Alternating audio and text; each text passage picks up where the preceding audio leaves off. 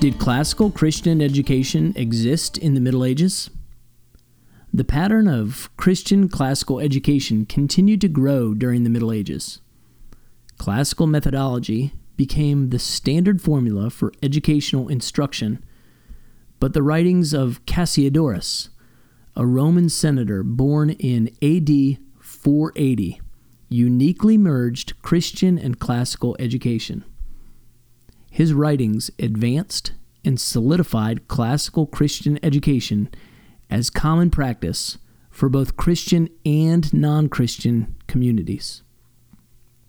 In the 6th century, Boethius, a Christian scholar, split the 7 liberal arts into 2 categories, of the trivium and the quadrivium. The quadrivium was an addition to the education in the Middle Ages, but the trivium of grammar, logic, and rhetoric can be traced to both the Greeks and the Romans. So as we think about the Middle Ages, we need to remember they weren't dark ages, and classical Christian education was strong. Think of Boethius, Cassiodorus, Dante, and many other great scholars of that day and age.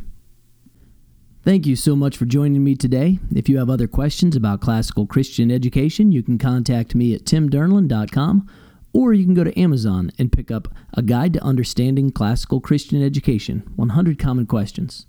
Until then, make every effort to supplement your faith with virtue and virtue with knowledge.